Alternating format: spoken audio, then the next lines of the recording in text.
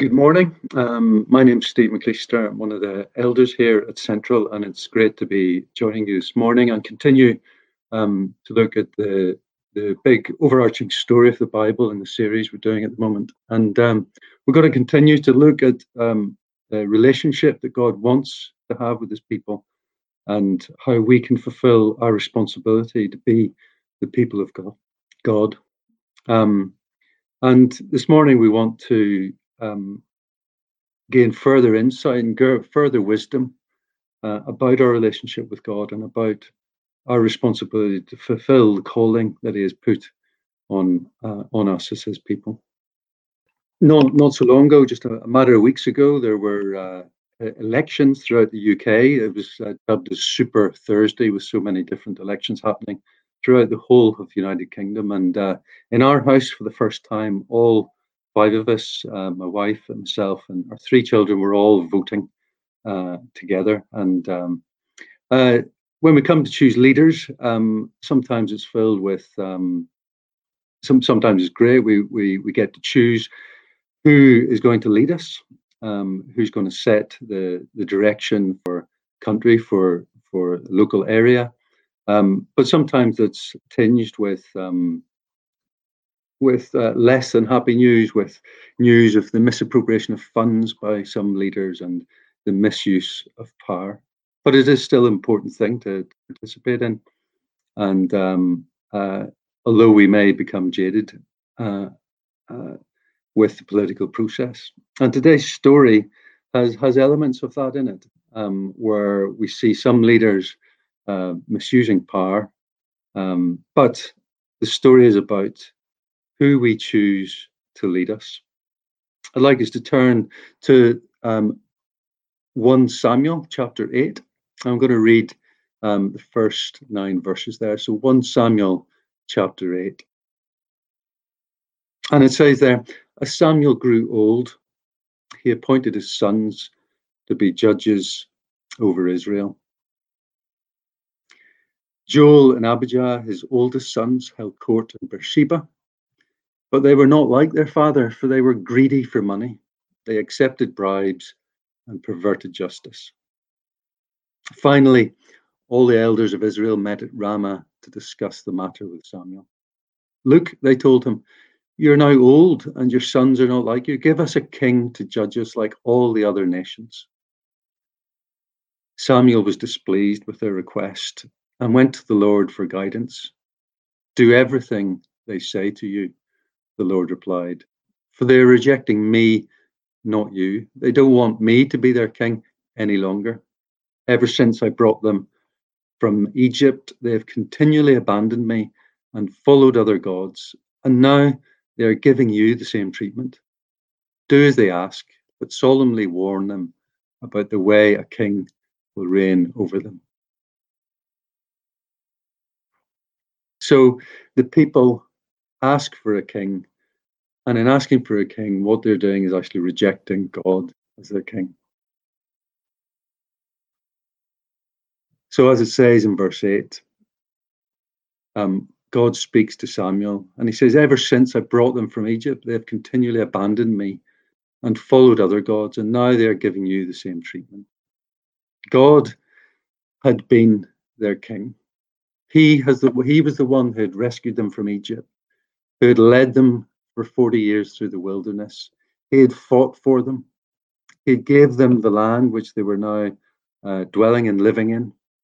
He had guided them in what was right and what was wrong through giving them the law. He had formed them into a nation, and now they were rejecting God's authority. They looked around and looked at the way other nations lived and said, oh, we want to be like that.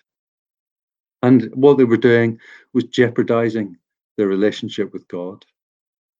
They were allowing the norms of the nations to lead them, the culture around them to lead them, rather than allowing God to lead them. And as it says in the passage we read, there's been a history of rejection of God. God says to Samuel, they've continually abandoned me. Even when God had led them out of Egypt, rescued them from slavery, they were in the desert and they created a golden calf and bowed down and worshipped that. And even if we go back right to the start of the history of God's people, right back to Adam and Eve, the issue there was that they rejected God's authority. They chose to do what God had commanded them not to do. They thought better. They thought they knew better than God, and listened to the serpent and ate the fruit of the tree of the knowledge of good and evil. There's this history of turning away and rejecting God. Our relationship with God is dependent on us allowing him to lead us. His role in our relationship is to rule over us, to reign. And that may seem unpopular these days with people not liking power relationships and people getting jaded with poor examples of leadership. But at the end of the day, God is God. The contemplative John Merton, in his autobiographical book, Seven Storey Mountain, talks about that being a turning point in his journey from someone who didn't know God, who didn't grow up knowing God or going to church. His turning point came when he realized that God was not like other leaders. God was above all things. He was before all things. He was the source of all things. God would never come to an end. He was independent of anything outside of himself. We've just sung, haven't we? There's no one like you. There's no one beside you, which is why we worship him. So God didn't claw his way up to the position of power. He's not clinging on well beyond his sell-by date. He hasn't been chosen and just waiting until another leader is to be chosen to put into his place. He hasn't got in by the back door. We're not waiting around until there's a better choice. No, God is reigning over everything. God is God because that's who he is. He is sovereign. And it's central. One of our three catchlines is following Jesus.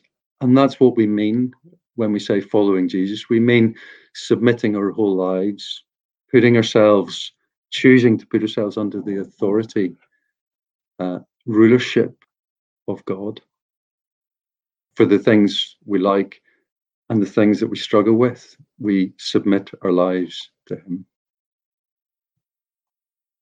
It's been great as lockdown has been easing over the last few weeks, and finally I've been allowed in work to leave my home, which I've been working on from home for the last year, and I am involved in educating the next generation of teachers at Edinburgh University, and I've been allowed to go out and visit the students on placement to give them feedback on their progress. And one continual bit of feedback that I have to give these new teachers who've maybe had a bit less practice and experience in the classroom this year is to talk through what it means to be a leader in the classroom. And I say to them, if you don't lead, someone else will. If you're not going to take responsibility for everything that happens in that room, in that classroom, other people will lead. The loud will lead, the bully might lead, the bored will lead, the lazy, or the class clown will lead. And so for some of them, it's about stepping up, taking that responsibility and saying, I need to lead. So in terms of life, it isn't about choosing whether we have someone to lead over us. It's choosing who or what we have to lead over us.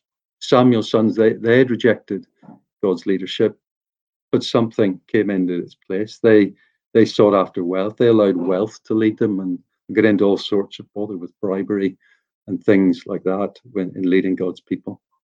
So it's not a matter of whether we will allow someone to lead us, but who are we going to allow to lead us? The changing culture around us, is that going to be our leading light? Our wealth, our own desires, will we allow our own desires to lead us, our own fears? No, God wants to be the leader, the supreme leader in our life. So which parts of our lives do we find it hard to follow God?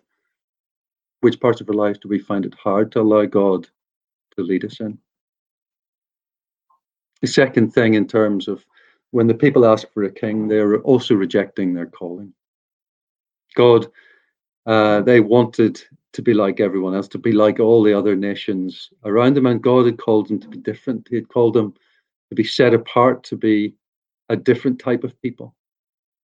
But they wanted to be like everyone else, and so they were rejecting that call to be different. And that calling on people can be traced all the way back to Adam and Eve. They were made in the image of God in order to reflect who God was like to the rest of creation. When Abraham was called, he was called to be blessed so that he could be a blessing to the nations. When God called the people of Israel together in the wilderness under Moses, in Exodus 19, he says, I want to make you a kingdom of priests to reflect God to the world, to reflect the people, to represent people back to me as your God. So God wanted to lead them for the sake of the world. He wanted them to be a people that were different. And in rejecting God as king, they were rejecting that responsibility to be God's people on earth. How can we take our responsibility to represent God to those around us seriously? We've just heard from Kay how they're doing that in their neighborhood. How can we do that? Take that responsibility seriously. What happens next in the story? So the people have rejected God as their king, and they want another king. What does God do in response? Samuel is obviously aggrieved. They're casting aspersions against him and his family. They're maybe, your sons are not like you. Maybe he felt personally aggrieved because they were doubting his own parenting skills. But when Samuel takes the situation to God, God says, do everything they say to you. God allows them to choose a different way. And it's because of the relationship that God wants to have with his people. It's in love that God lets them choose. He doesn't force them into something that they don't want. He wants them to choose him. Because if he forces them, then it's no longer love. When my children were very, very small, when they were babies, they didn't really do much. They slept, they ate, and they pooped. Basically, those were the basic things that they did. And I could pick them up and put them wherever I wanted. I had a lot of control over them. Now, if that relationship had stayed like that, I could just choose, when we went out, where they went, where I put them, when they went to bed. If that just changed, it would be a very, very strange relationship nowadays with my children who are grown up. 2 adult girls at home and a teenage boy. No, as they grew up, I wanted them to choose to spend time with me. I wanted them to choose what I felt were right decisions for them. So about maturing and growing that relationship is about them deciding to spend time with me. And it's great that my children still amazingly want to spend time with me. And I've got 2 very good Monroe bagging partners in my 2 daughters, which is great.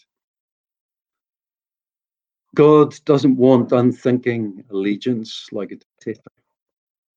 God wants willing obedience, like like a father and children, like a parenting and children relationship.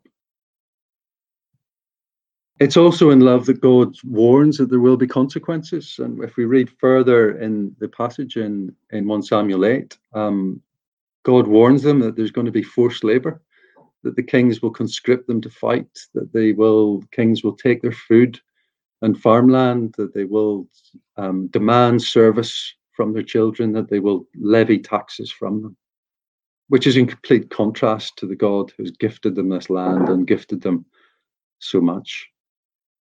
And there were consequences. It was only by the fourth king into Israel.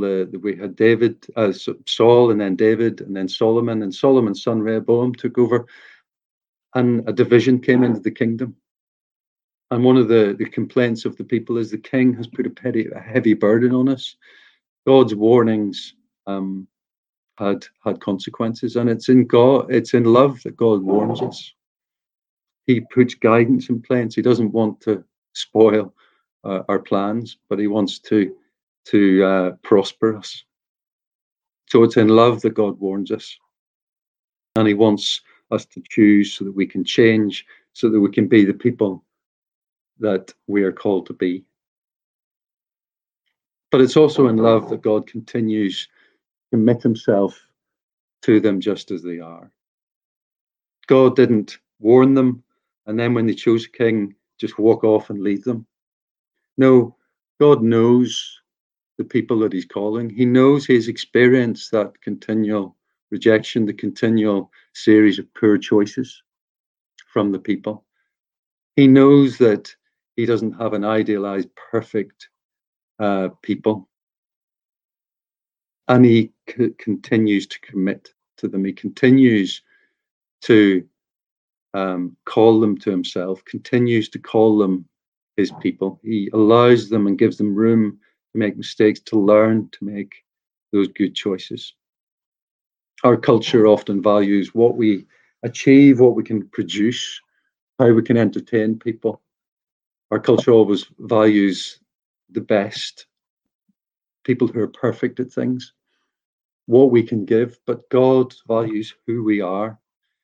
He has made us in his image, made us for relationship with him.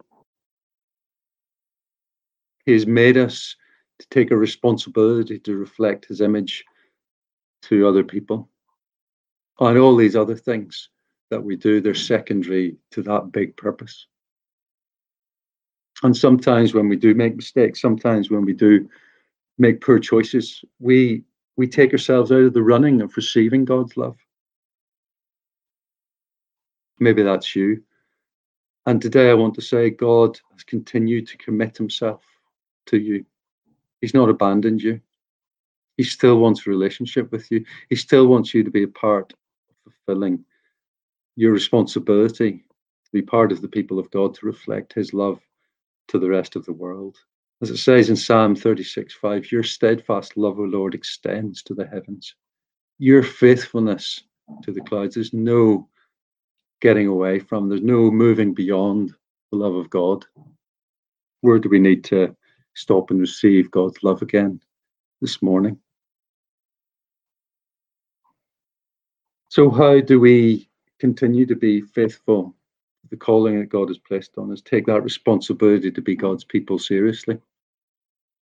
And I think we do that by learning to obey his word. God didn't just walk off and leave them.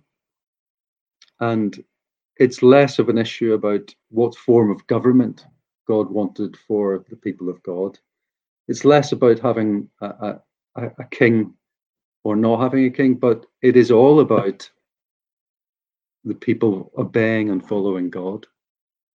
Way back when Moses was leading the people, he wrote these words in Deuteronomy 17, chapter 17. He gives future advice for the people if they ever came about to choose a king.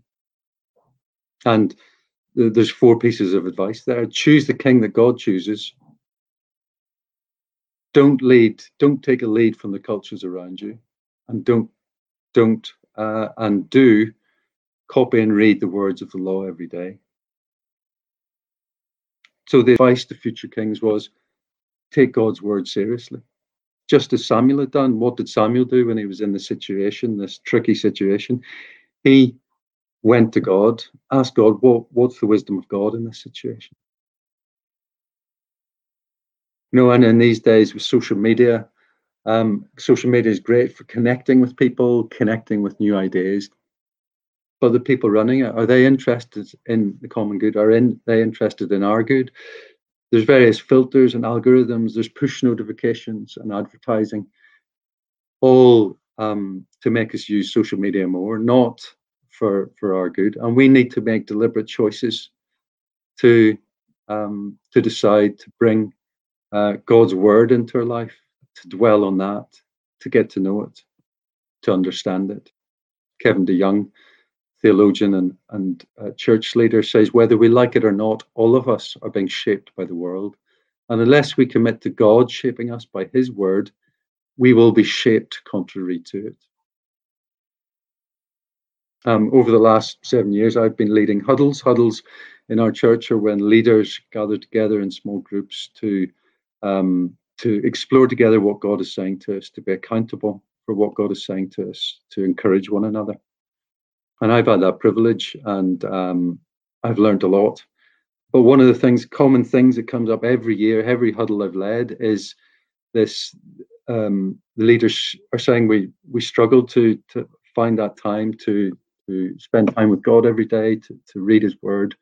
And it's great that our leaders are aware and are conscious and are pursuing spending time with God and making that a priority, and want to talk about and want to be accountable for that. And it's why at the moment we have this big read initiative, trying to read the New Testament through in 100 days. We need to get the word of God, to understand it, to apply it to our lives and obey it, so that we can take our relationship with God seriously. We can let him lead us, and so that we can be the people that he's called us to be.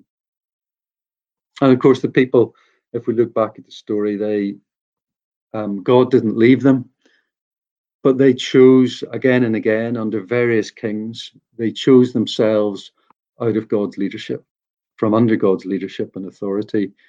And they chose themselves eventually into exile, away from the land God had given them. But even in that, God promises through the King David that he will send another king, an anointed one, who will lead them in God's ways and lead them into freedom and lead them back to fulfill the responsibility to the people of God. And we know that God sent Jesus, who was that anointed one. And he came announcing the kingdom. He healed the sick. He gave sight to the blind. He preached good news to the poor. He forgave sins, and he invited people to follow him. He wanted to lead them. And we know what happened. The leaders disputed his authority. By what authority are you healing? By what authority are you casting out demons? They questioned his authority and eventually accused him before Pilate of being another king. He claims to be a king. And the epithet over Jesus' head when he died on the cross was the King of the Jews. And even in John 20, the leaders say, we have no king but Caesar. So again, when Jesus came, we see the people rejecting God's kingship, choosing to take the lead from the culture around them, choosing a violent terrorist called Barabbas over the peace-bringing Jesus, who had come to bring a kingdom of peace. But Jesus remained faithfully obedient, showing us the faithfulness of God. But he also fulfilled the responsibility of the calling on God's people, as he was thoroughly obedient to God, and he showed what God was like to the world. But in his rejection, at that moment of rejection, when he died on the cross, he was also enthroned forever. He overcame the ways of force, violence, of sin, of the propensity to reject God's authority. He became king again when he rose from the dead and ascended to the right hand of God, as Paul says in Ephesians. And over the last 10 days, I've been meditating on that famous ascension passage in Matthew 28:16-20. Jesus, acting like a true king, after the resurrection, gathers his followers to him. They meet with him, they worship him, and he says, all authority on heaven and on earth has been given to me. And he sends them out as emissaries to extend his kingdom, not using force, but using the love-fueled and patient activities of getting to know people, of teaching them to follow the ways of Jesus, of baptizing them into this big God story so that they can find their part in it. And he promises us to be with us always, even to the end of the age. The theologian D. Guder says, now, as the risen Lord sends his Spirit to empower the church, we are called to become God's people, present in the world, with and for the world. So as we finished, how will we respond? Jesus is King, and he wants us to choose to follow him, submitting to his authority in every area of our life. So asking for the Holy Spirit to help, how can we more fully bring our whole lives under his leadership today? Remember, this King Jesus rules in love. He warns, he lets us choose, but he doesn't leave us. Have your rejections and poor choices and mistakes in the past meant you've put yourself out of the running of God's love? I encourage you to come back and receive his love and his welcome today, as we all have to receive the love of Jesus regularly. How are we developing habits of reading and understanding God's word so that we can more faithfully demonstrate his character and take our responsibility to be God's people for the sake of those around us? As we finish today, I'd love to pray, and then we're going to respond in worship. Father, thank you for your word. Thank you that your word is alive, it is living, because Jesus, the resurrected Jesus, is alive, reigning and ruling from heaven. And you, Lord Jesus, have sent your Holy Spirit to enliven us so that we can fulfill our calling and take our responsibility to be the people that you want us to be. I pray that you would give us every help and assistance in doing that as we seek to follow you, Jesus. So I pray these things in Jesus' name. Amen.